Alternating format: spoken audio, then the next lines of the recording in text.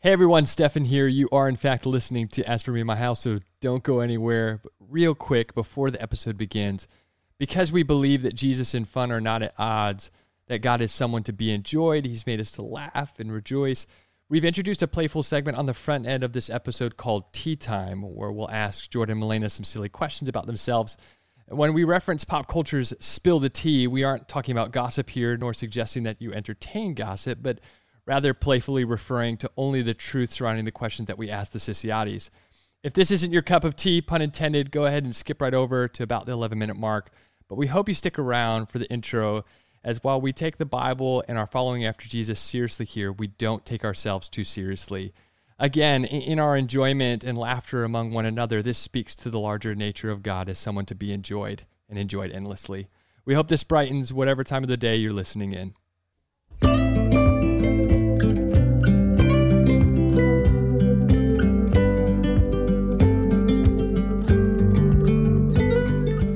Hey guys, welcome back to As For Me and My House. I am Jordan. Hi, I'm Milena. Hi, honey. Welcome back. And we are also accompanied by Stefan and his wife, Celeste. Now, you guys have heard from Stefan for the last few episodes now, and you haven't heard much from his wife, Celeste. So we want you guys to get to know how great she is as well. And we thought, who better to introduce Celeste than Stefan? Oh, no.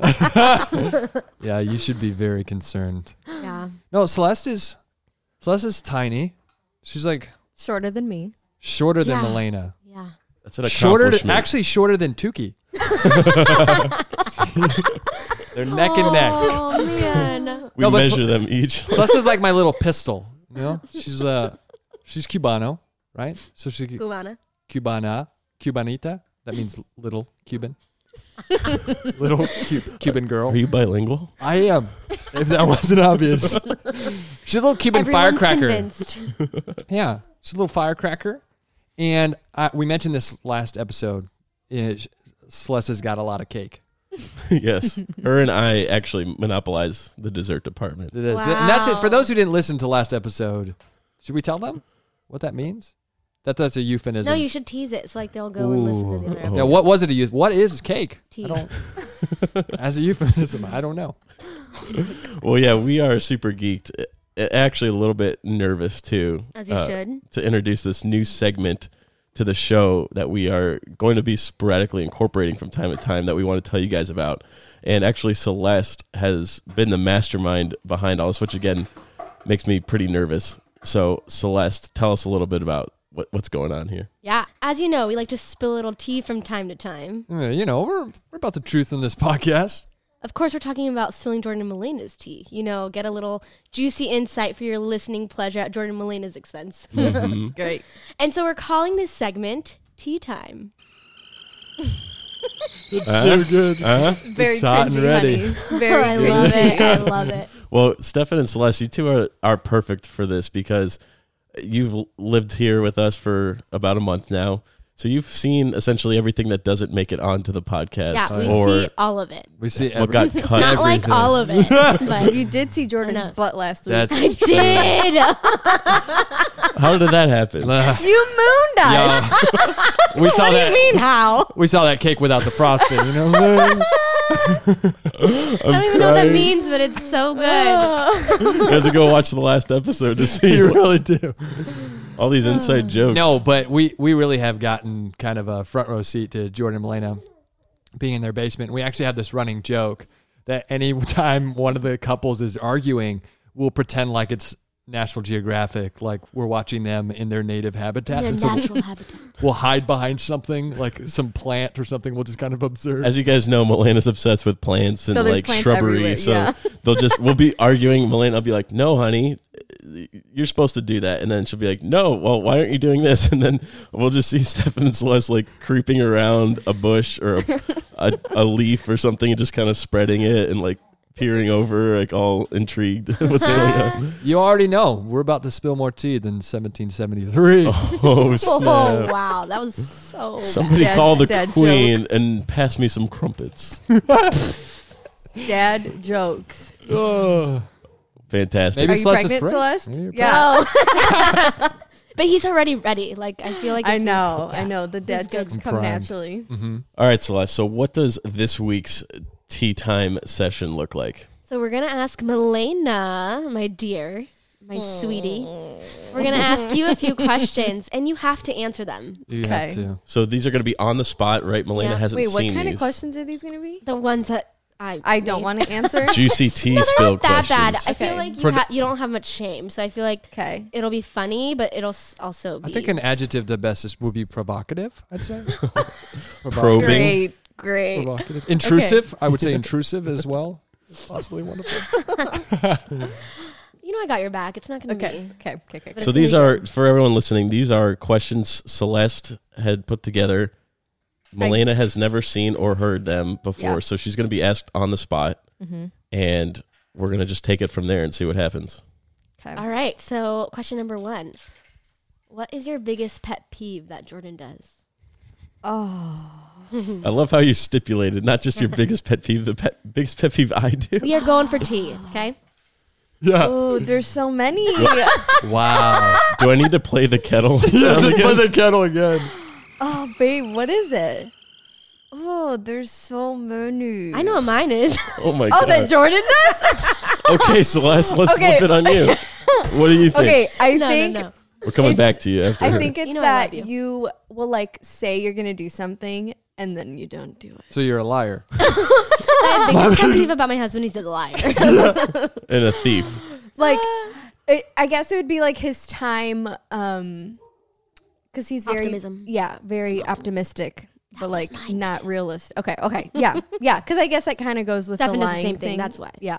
What is I this, a guess- roast? A husband roast? I thought this was about Milena. Sorry. I'll keep my Chopped comments to liver over myself. here.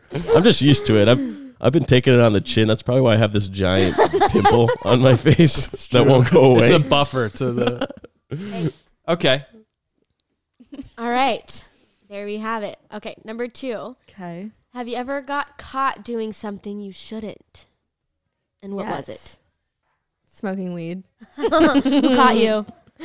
My mom. No way. Yeah. Oh, man. Yeah. I would have loved to be a fly on the wall in that moment. Oh yeah, it was really bad. We actually did. Melanie and I did a podcast on this where we talked about the whole experience of getting caught and how that all played out. But yeah, I think that was probably the. This worst wasn't one. recent for everyone. No, that was in high school. I was 5-6 16. years ago, This was something a like long that. Yeah. time ago. Amazing. No, I was 16. I'm what 23 now. That's Six- more than 6 plus 5 years? Yeah, Yeah, I guess so. It's been a minute.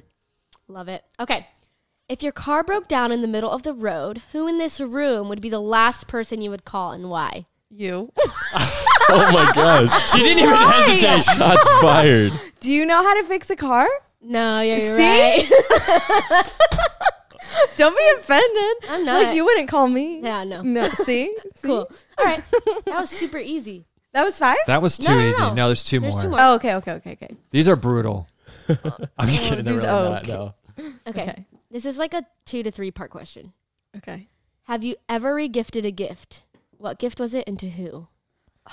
I definitely You do have. this all the time, I feel like. I definitely have. I You can't ungrateful. Shots fired.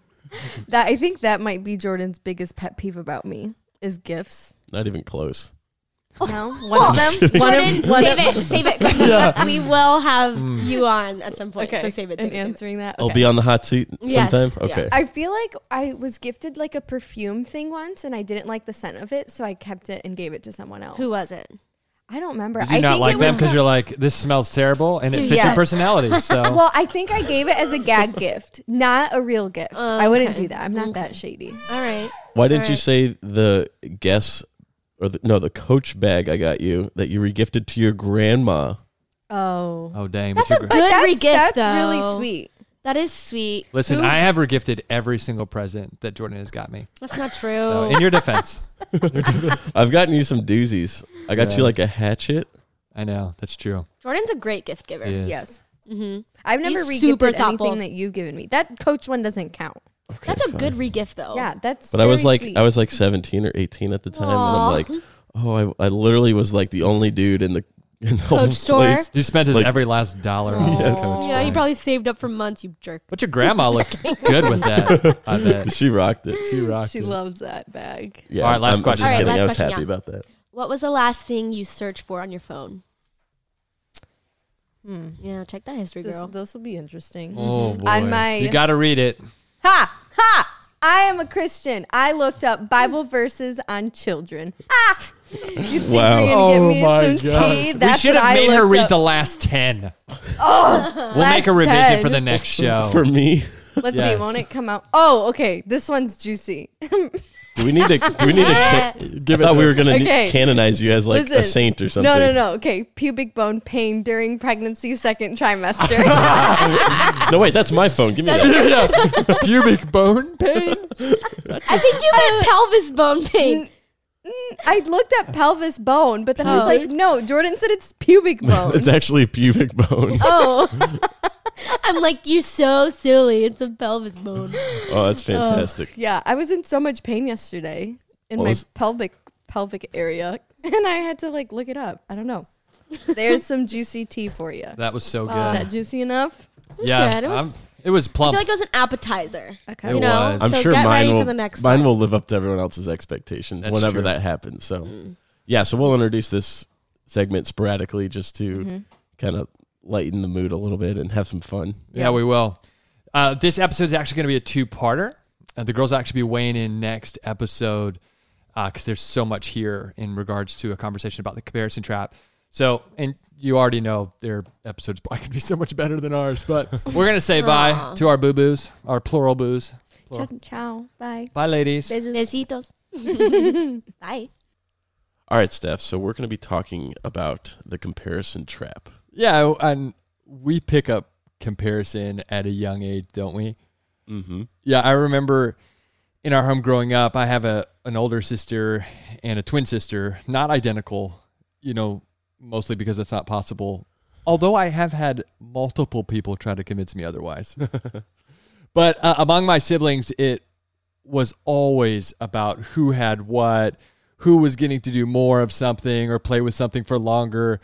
It was like a good amount of that's mine or it's my turn.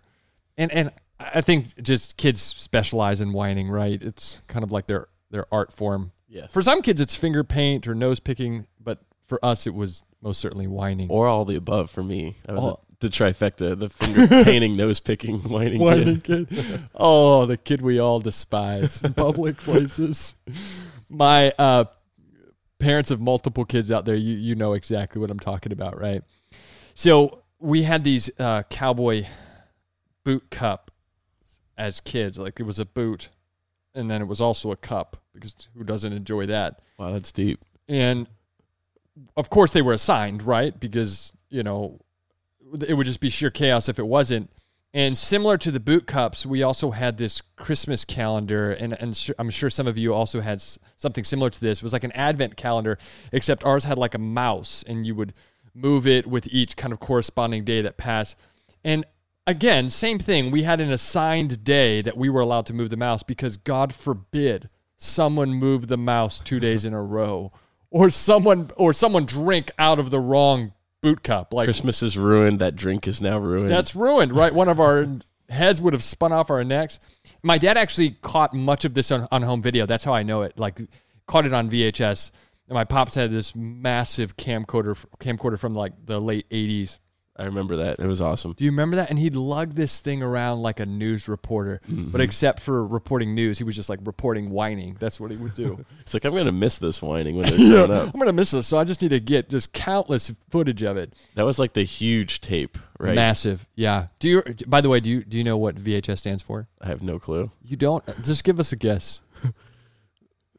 Very huge system. Oh, you got one actually. System, video home system. Why wouldn't it be home video system? I don't know.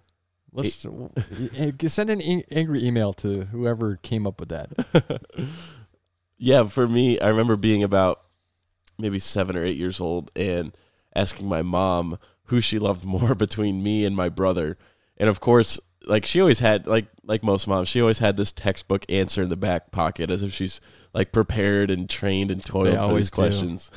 And she said this, I love you both exactly the same with all my heart. Man, like we're over here fighting over boot cup colors and you're duking it out over mother's love. Yeah, we were.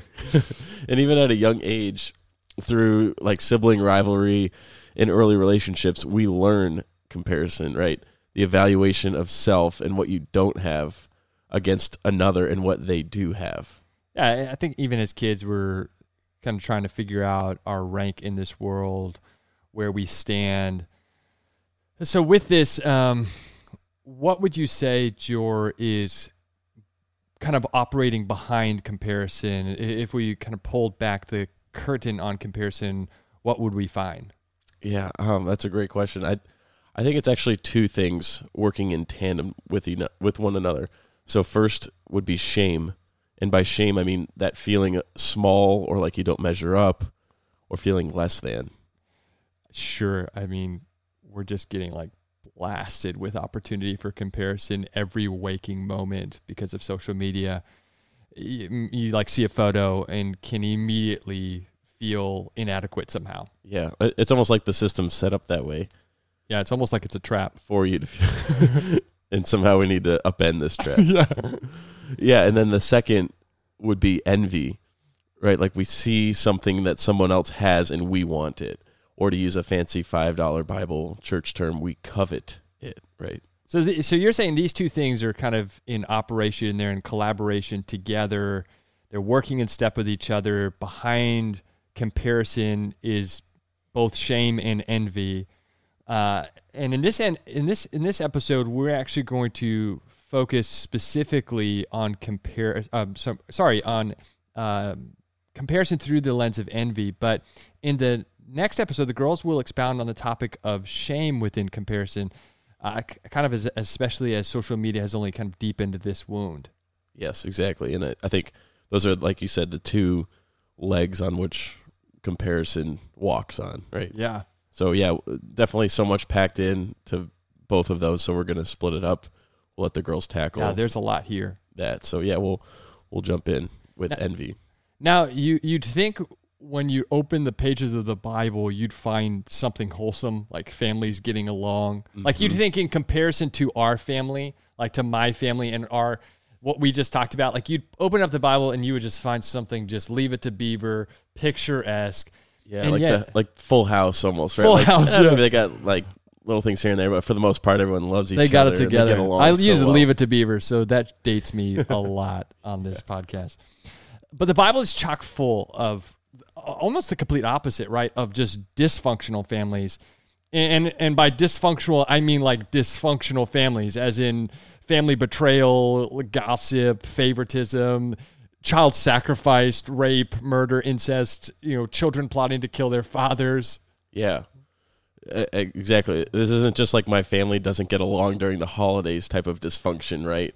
Like everyone's a little bit like you can be functionally dysfunctional, right? Like I think that's almost every. But when you're like talking about like incest, children plotting to kill their fathers, I feel like that's like no one's Thanksgiving probably looked like that this year. No, hopefully not. No. If it did, send us an email. Yeah, that's true. It's intense. And when I read the Bible, almost in a backward kind of way, we should kind of be encouraged as we think about our own families, right? Because even if you have suffered and struggled with some of these, the Bible doesn't edit that out and do some sort of autocorrect here. It's leaving it in there, the full explicit that's story. Not to like minimize what any of us have ever gone through or endured, but there is something shocking, jarring about the biblical story family because of how much of this is in there, like how much graphic, atrocious things kind of happen in family.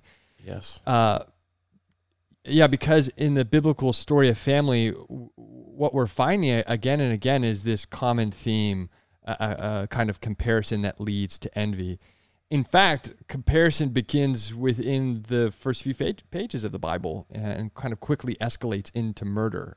Take Cain and Abel, right? Cain is jealous of Abel's sacrifice, so he hits his brother in the head with a huge rock.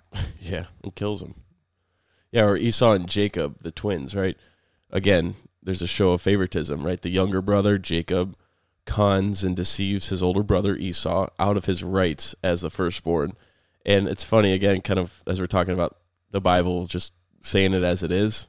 Yeah. The scripture mentions some bizarre things in this story, specifically, like Esau being this red and fuzzy or hairy dude. So maybe he had it coming. I don't know. Maybe he did. Does that It's just weird that they would say that too. Like, yeah. yeah, he kind of had it coming because he's red and fuzzy. Yeah.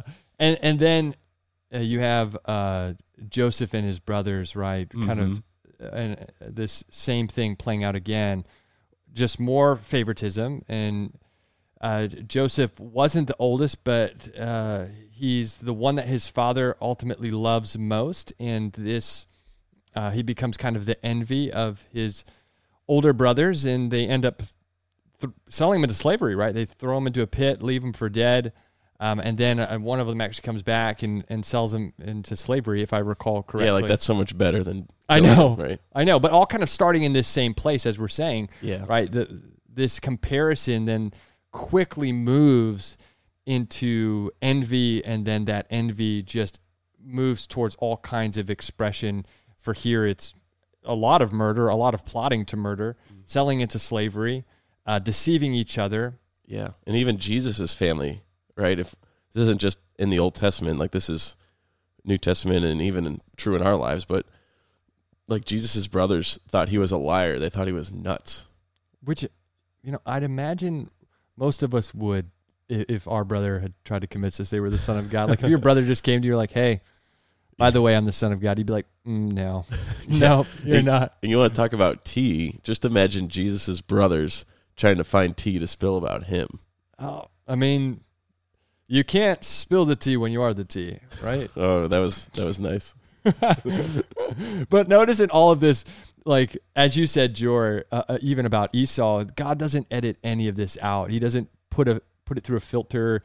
He leaves it raw and uncut, unfiltered, kind of bare knuckle, which goes back to something we said in the last episode, that while in Sunday school we may have been encouraged to be like certain biblical characters, more often biblical characters are actually illustrating for us what not to do.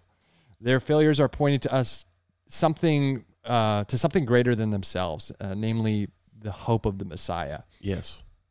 But again, if we distill all of this down, like what we're trying to reiterate here is over and over, we find the same motivation at work. Comparison, jealousy, envy. This is just threaded throughout the entire storyline of family in the Old and the New Testament. Yeah, you're right. And James, in his third chapter of his letter, sums up the narrative of envy and deceit that kind of litters the biblical family storyline with this. He says, "For wherever there is jealousy and selfish ambition, there you will find disorder and evil of every kind." So James places envy and selfish ambition at the head of our rebellion and the heritage of all evil. Man, that's intense. And James is kind of summing up what we just reviewed across the Old Testament, right? Following envy, rooted in comparison, comes along, gossip, theft, adultery, betrayal, murder, war, right? You name it. Mm-hmm. Take Eve in the garden. Why did she ultimately eat of the fruit? And we could spend so much time in this text, right? There's so much of the Bible that's pointing us back to just the first few chapters of Genesis. But Genesis 3 tells us that she made the decision because of threefold. It looked good for food, was pleasing to the eye, and able to make one wise, or at least from her kind of currently deceived vantage point. Mm-hmm. All of that, right? Like every single one of those statements is just loaded with envy. In John's first letter, in the second chapter, 16th verse, this is again one of those like glowing blue hyperlinks back to the garden story. So John in his letter is trying to draw us back to the garden. He gives us this parallel language to Eve's envy, which is a picture of all humanity's rogue desires. He says this: "For all that is in the world, the desires of the flesh, the desires of the eyes, and the pride of life is not from the Father, but from the world." Again, kind of that threefoldness. Yeah. And it's in this, the joy of the garden was lost, right? Yeah. It's here that the trapdoor of comparison closes. So comparison, when it is fully grown, gives birth to envy. And this envy, essentially, it robs us of our joy. So if you take away anything from this episode, it's that, Jesus is the TNT.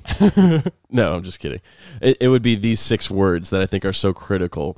If you don't remember anything else from this episode, this is what we're trying to drive home, is that comparison is the ruin of joy. Comparison is the ruin of joy. Mm-hmm. Sure. I mean, in our longing for what we don't have, we can no longer see what we do. And it's like we almost can't do 2 things at once. It's either kind of one or the other. Either our focus is on what we do have, or our focus is on what we don't have. Yeah, kind of like a camera, right? It can only look at the foreground or the background at once, right? It can't do both. It's either what's in front of it or what's behind it. Yeah, that's interesting, because in doing so, right, what we're saying is the envy of our hearts is this kind of blinding force. It puts our focus in an armbar, really, and kind of slowly bleeding our joy. Wow, that got graphic. It did kind of get graphic. But it's here. Here's why I think envy is so toxic. Is it suggests 2 things, 2 ideas that hide away in envy. The first idea is, God, what you've given me is not enough. So if we kind of peel back, what's happening inside of envy is this idea, God, what you've given me is not enough. And the second idea, which then kind of springs out of this first idea, is, God, you are not enough. Yeah, that's tough.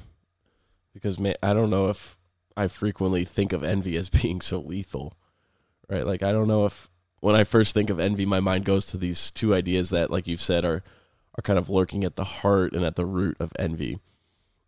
But as you were talking, I was reminded of Israel and their want for a king, right? Back in 1 Samuel, the Israelites wanted a king to govern them, not because they thought it would be a better way to do government, but because all the other nations had a king, right? Yeah, similar to letterboards, I think, right? Like, we all rushed to go get letterboards. Like, that was probably so 2019, but we all rushed to go get letterboards because everyone on IG had one. Like, not for any other reason than that.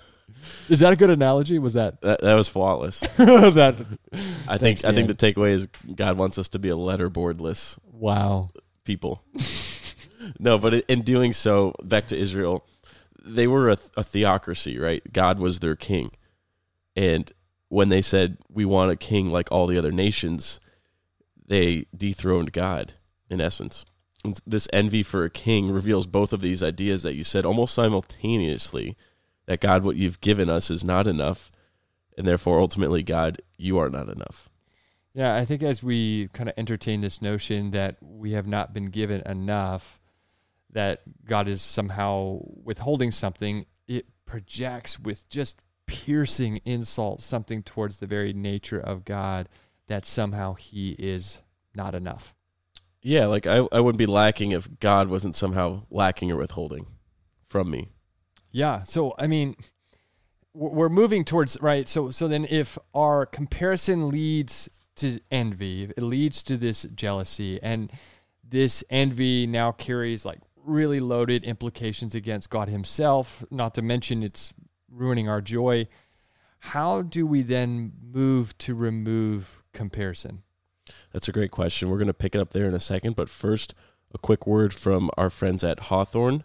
Now, Hawthorne makes some of the best personal care products like body wash, fragrances, shampoo, and conditioner. And actually, Steph and I have been using it and really liking it ourselves, and our wives too, of course. But it would make the perfect Valentine's Day gift, being that it's only a couple weeks away. Hawthorne is a personalized and thoughtful gift for you or whoever you're gifting it to. So basically, all you have to do is take a quiz online about your hair or your skin goals, and it is totally risk-free with free shipping and free returns. So check out Hawthorne at hawthorne.co. That's Hawthorne with an E. And use our promo code HOUSE to get 10% off your first purchase. That's HAWTHORNE.co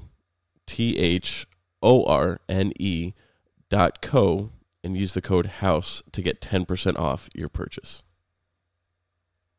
So a quick summary of, if we could kind of put this all into kind of a package, if the heart of comparison is envy, and that envy is just ruining joy and indicting God, how can we then begin to beat back comparison? I think for the remainder of our time, that's where we're planning to camp out, right, Jor? Mm-hmm. Yeah. Do you remember the verse most commonly written into Tim Tebow's eye black as a college ball player?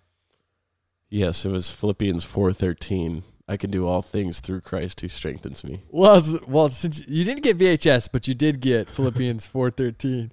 Dang, you are spiritual. I take back what I said last episode. Yeah, I feel like that was one of the most popularized verses of the early 2000s. It was like slapped on every Christian mug, hand crocheted on just about every like decorative throw pillow. It's likely even now hanging in your Nana's basement bathroom. Yeah, I don't think you're a true Christian unless you have that on your bumper sticker or a T-shirt or something of some sort of value, like a bracelet. Yeah. But don't we all need a little motivation that we can, in fact, do all things, especially when we're sitting in Nana's basement bathroom? Definitely. Do all things. Yeah, Philippians 4:13 became this rah-rah hype kind of turn up verse, like, we can do anything, man, like I can play basketball even though I'm only 5'1" because I do all things. Then again, there was Spud Webb, just saying, like, he was 5'6". That's true, and he could dunk. But no, you're right, it becomes this, so long as I throw up some creds to God, right, slap this verse on what I'm about to do, I can do anything. And sadly, we've reduced this verse to some kind of dull cliche, right? Yeah, because what we're about to find is underneath this verse is a solution to the fight we're losing against comparison and envy. In our last episode, we gave a behind-the-scenes look at how to study the Bible. Take a listen if you haven't already. And this is a quintessential example of a verse largely misunderstood because we've left behind its context. So if we look at Philippians 4, with the context in mind, Paul, now in prison for heralding the gospel he once opposed, is writing a letter of encouragement to the church in Philippi. Yeah. And I forget sometimes when reading this that Paul is actually writing from behind bars in prison. And as we're talking about comparison as the ruin of joy, in contrast to this book of the Bible, has commonly been referred to as the epistle of joy, right? There's some irony there. Yeah, that's good, George. Let's kind of take it back, go back 3 spaces here to verse 11 to see if we can kind of put a better finger on the actual timeless meaning of this verse. In verse 11, it says this, "Not that I am speaking of being in need, for I have learned in whatever situation I am to be content. I know how to be brought low, and I know how to abound in any and every circumstance. I have learned the secret of facing plenty and hunger, abundance and need. I can do all things through him who strengthens me." That kind of widens things a little bit more, right? Yes. That brings into perspective a little bit of a different take on this verse. For Paul, the secret he unveils here, and this is so critical, the substance of doing all things is contentment. Yes. And meaning I know how to thrive regardless of my environment, because as I've learned contentment, and contentment has become this fast track to enduring anything. And Paul's even saying here, like, your circumstances don't dictate your contentment, right? Yeah. Paul is I think, as you've said before, right, while comparison is the ruin of joy, contentment becomes the end of comparison. Mm-hmm. Contentment is, in fact, the great enemy of envy, and thus restoring our joy. Yeah, that's good stuff. And this isn't like, well, just be more content in life and things will be better, right? Notice he uses the words, I have learned contentment through a host of difficult circumstances. It's this process. Yeah, that's like, this is this is a learning as it assumes a practice. It assumes a kind of discipline. Mm-hmm. So we're going to look at 3 ways to begin to actually practice contentment. And these 3 are this historic trio against comparison. We're trying to give you guys kind of an antidote to envy and comparison in your life. So the first is to rush to rejoice. Rush to rejoice. Here's what I mean. Romans 12:15 says this: "Be happy with those who are happy, and weep with those who weep." Meaning, rejoice with those who are in a place of rejoice, and share the burden of those who are in a place of hurt or despair. It's often harder, I think, in my experience, to share in someone's rejoice than it is to share in someone's despair for whatever reason, right? Yeah, I think it's because their rejoice can remind us of what we don't have, especially if we're just being real honest here. I think it's kind of an ugly side of our humanity when we say it would be somehow harder to rejoice with those who are rejoicing than it is to somehow sit with someone in their sadness or in their despair. But especially when you've worked really hard at something, and you see someone else get the promotion, or you see someone else launched forward into success, and you're the one that's still kind of stagnant, and you're like, wait a second, it can be really difficult to be the first one to rush into that reward. Instead, the alternative here is that comparison trap, is that envy, is that ruin of joy. Yeah. So then how do we combat comparison? I believe by sincerely rushing to rejoice.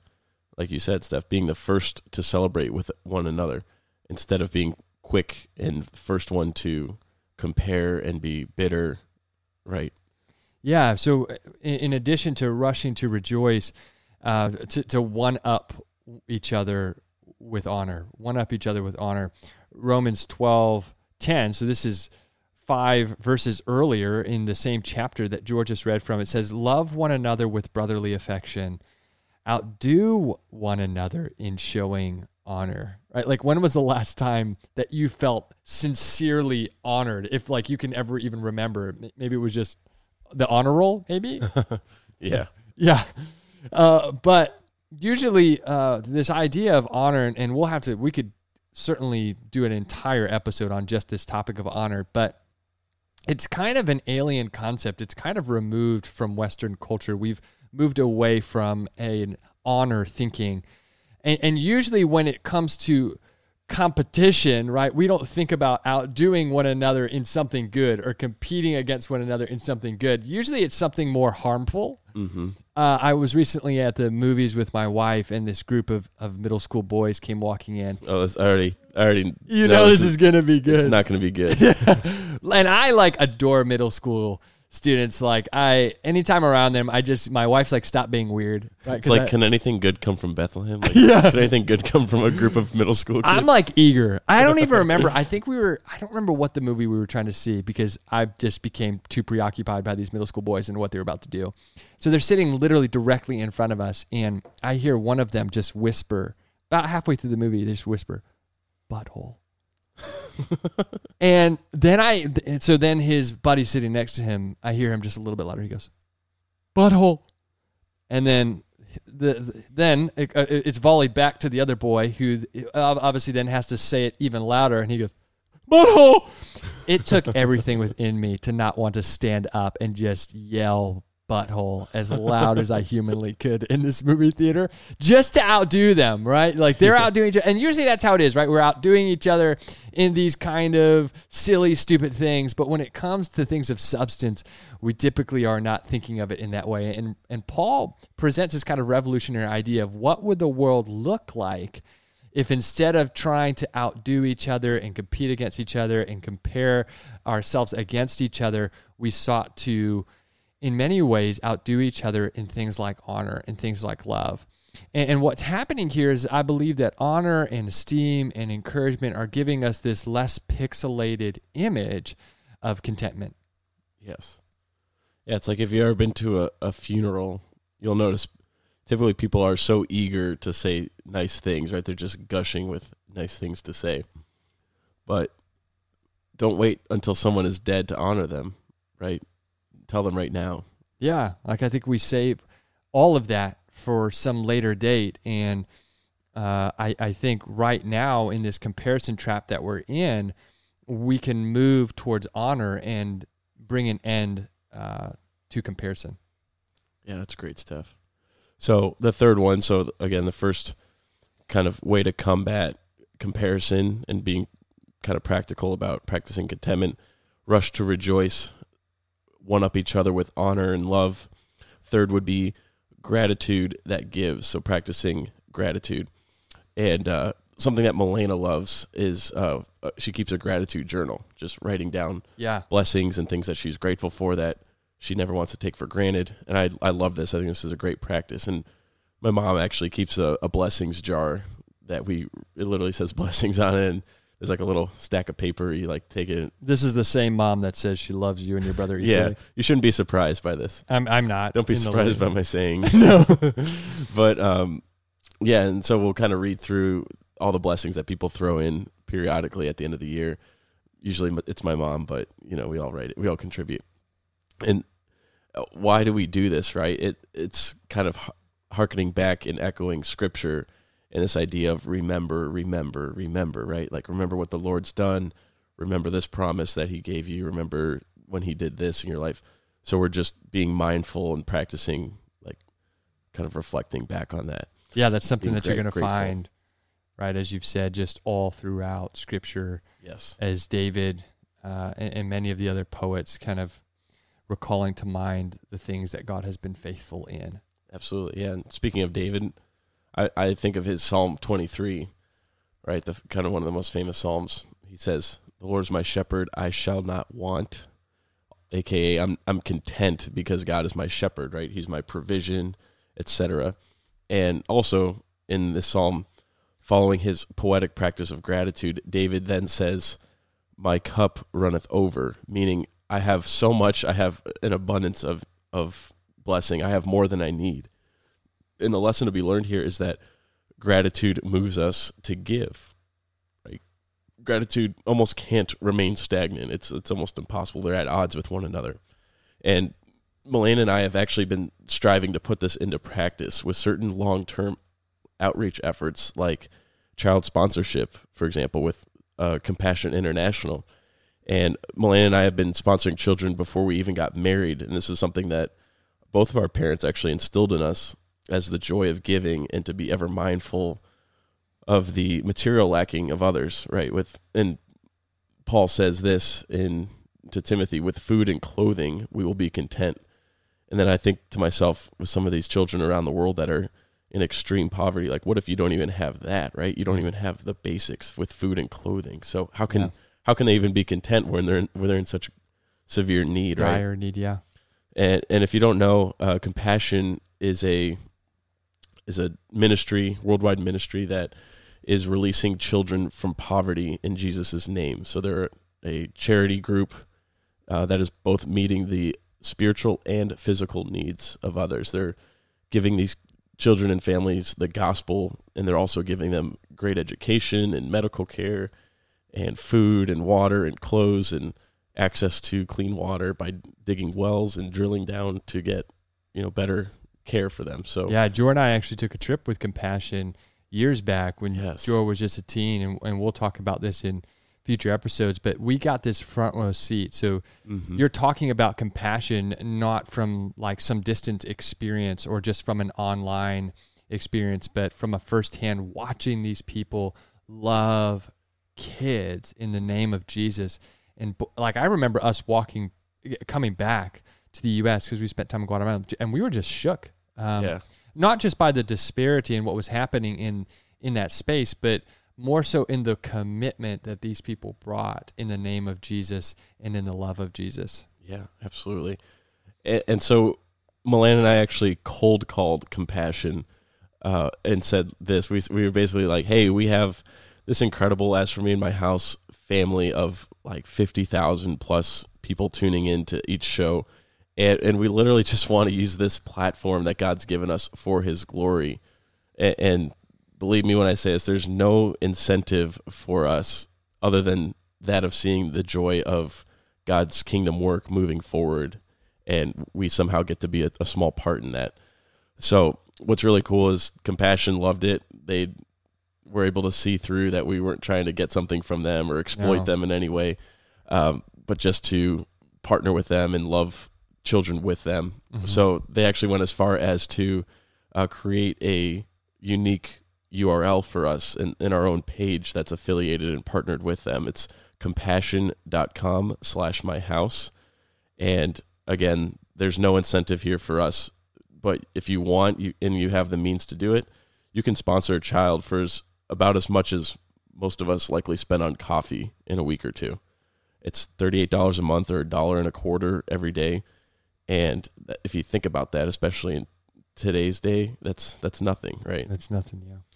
In this, I believe gratitude turns our comparison into compassion. It's so good, Jor. I think, man, so much of this in the comparison trap that we live in, if we rush to rejoice, right? If we one-up each other with this kind of new honor, if we bring a gratitude that ultimately takes shape through giving, and watching that comparison turn to compassion. I love the way that you said that. Yeah, that's great.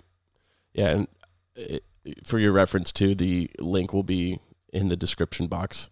It's just compassion.com/myhouse again for people wondering. You could just click on there, see the children you can kind of filter them as much as you want as far as age or how long they've been waiting for a sponsor, different places in the world, whether or not they're in like a critical risk area with like maybe AIDS infected and lots of people that. like to do their birthday. Yeah, you so can do it by your sponsor a birthday. kid that's on your birthday. Celebrate birthdays together. Right? Yeah, so a lot of special things that you can do. Yeah, and we're just so grateful for this opportunity, and we love to share it with you guys as part of our family too. So as we wrap up this episode, though, I want to turn our attention to 1 Timothy 6, where Paul is writing to a son in the faith, a younger man by the name of Timothy.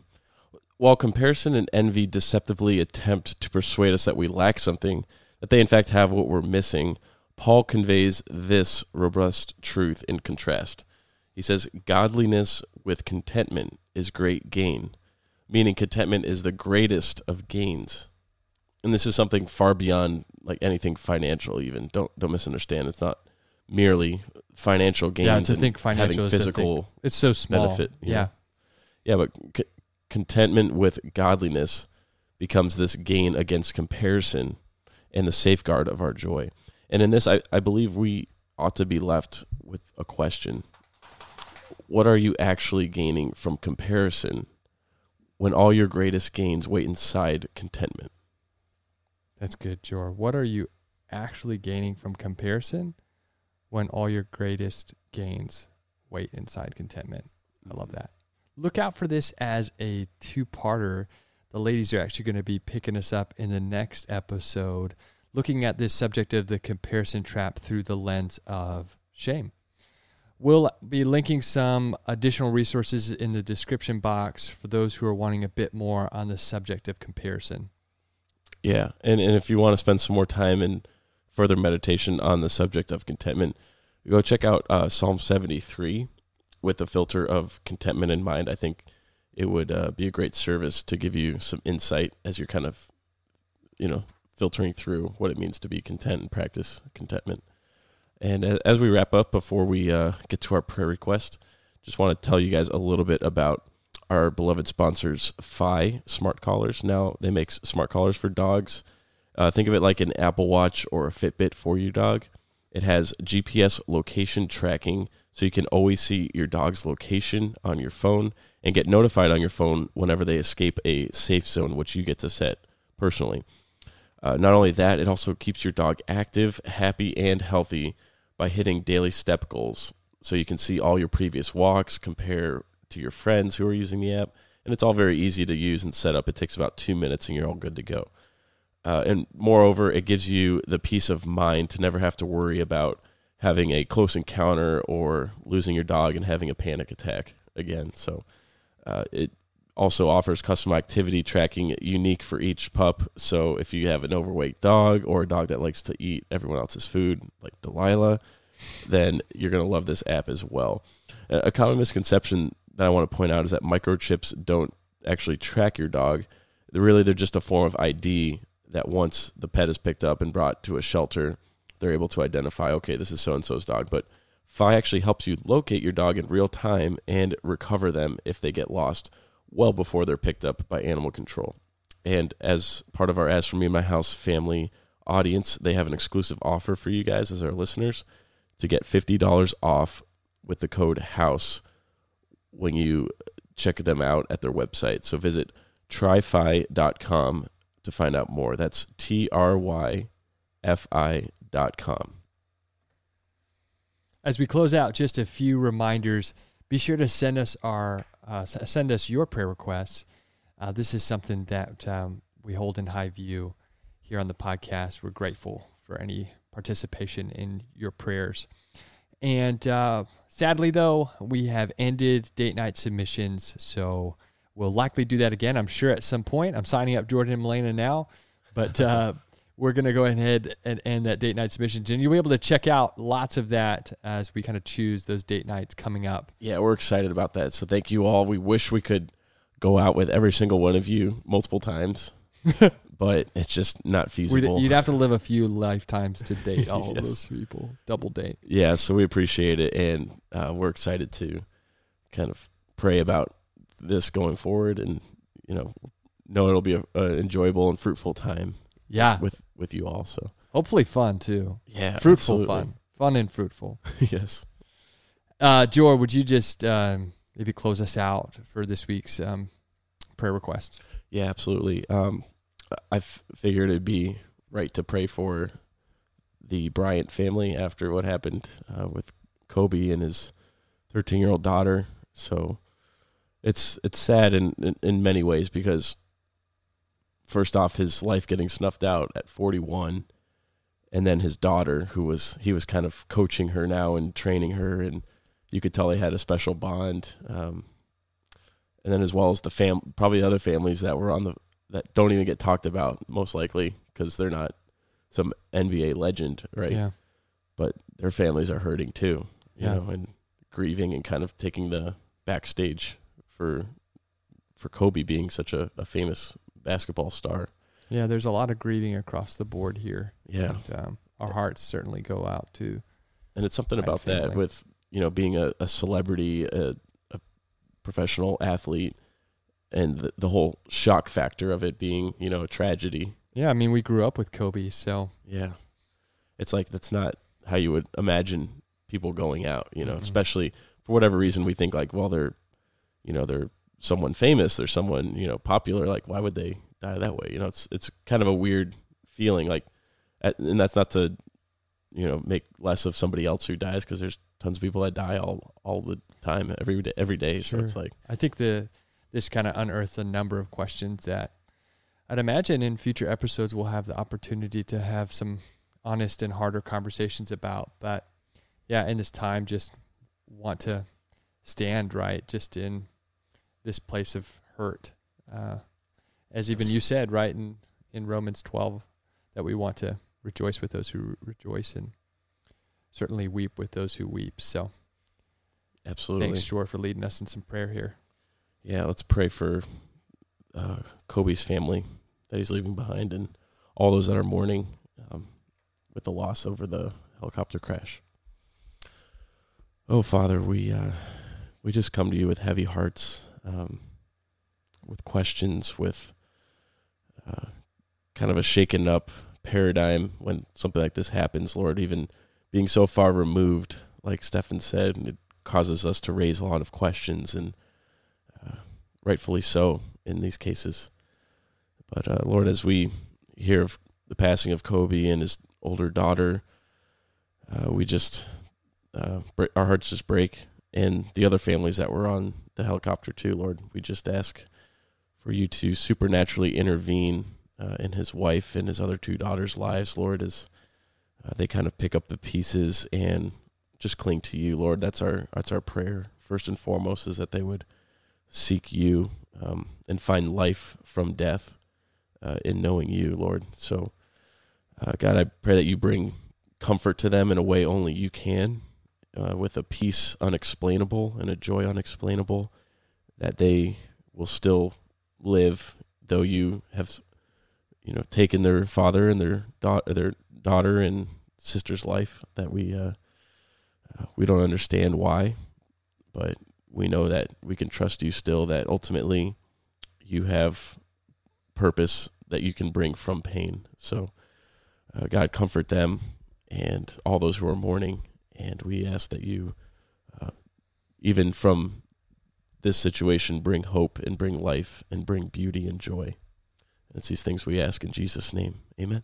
Amen. Thanks, Jor. Hey, we'll wrap up this week's episode here. And, join the Facebook page. Come hang out with us there. Yeah, we're so excited. We appreciate you guys leaving us iTunes reviews too. That's really helpful for us to kind of see your reactions and kind of your feedback on various platforms. It's just good for us to kind of gauge where we want to go with this and how you guys respond. So we appreciate that.